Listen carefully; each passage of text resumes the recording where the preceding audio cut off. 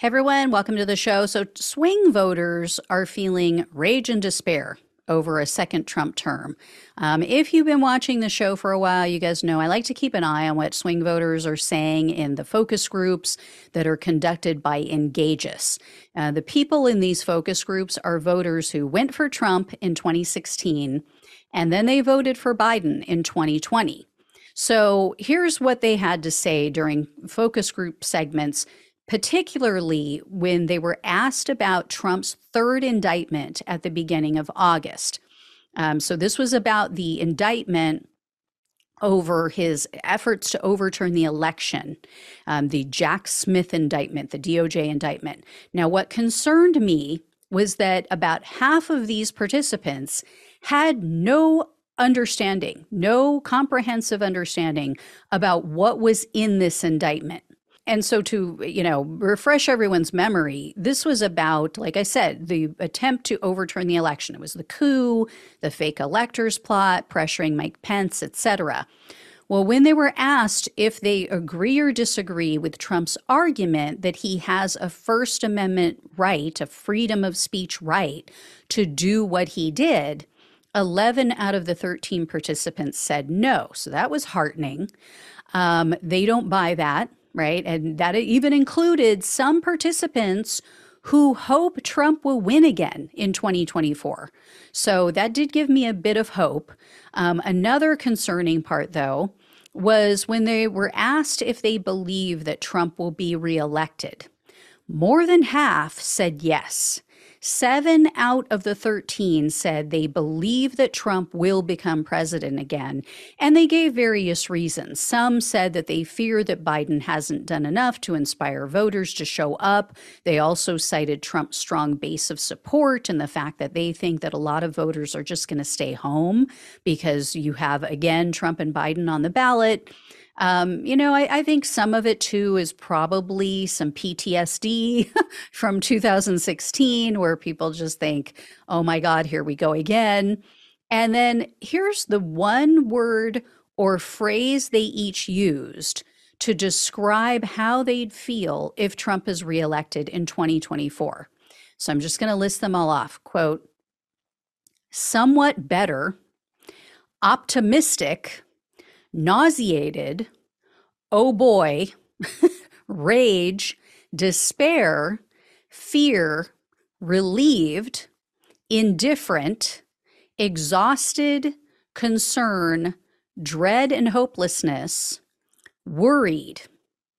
So it seems that the vast majority understand it would be a huge danger to the country if Trump is reelected, but there are obviously a few that are okay with it.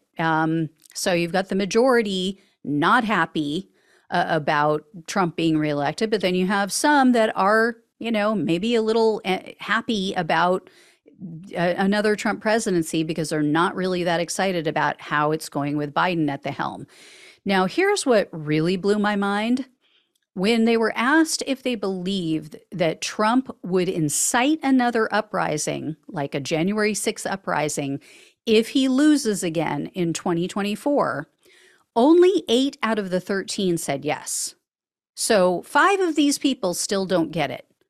Either they're not really aware of the threats being made by his supporters, or perhaps they think that his supporters have been sufficiently deterred with the January 6th arrests. I'm not sure. And I should point this out. I typically like the way the Engageus interviewer poses the questions. He's usually pretty good about phrasing them in a way that's not going to lead them in any direction, but giving them the facts so that they can make an informed decision and that it informs their answer.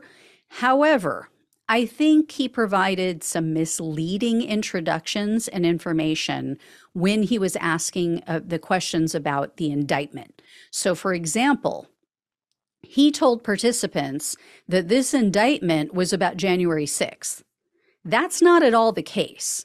It is only tangentially related to January 6th in regard to Mike Pence being pressured not to certify the election. The rest of the indictment is strictly about what Trump and his allies did in the months leading up to January 6th and even after January 6th, and their alleged illegal actions to try to overturn the election. And I bring this up because I think we all have to be very clear, when we're talking to people, especially Trump supporters, we have to be clear so they understand this has nothing to do with freedom of speech and what he said. It's about what he did and what others did that make it a crime. It's the actions that they took to overturn the election, not the January 6th attack on the Capitol and whether or not he incited the riot. I believe he did. We all, most of us do believe that he did, but that is not what that indictment is about. And I think that was the wrong way for him to go about phrasing it. And I think it was misleading, like I said, and it may have distorted the views and the outcome of the answers in this Engage Us group, in this, survey of sorts. So anyway, guys, I will let you know when and if I hear more. Thank you all so much for watching and listening. Please like, please share, please subscribe, please donate if possible. Love you all. Take care, and I'll talk with you soon.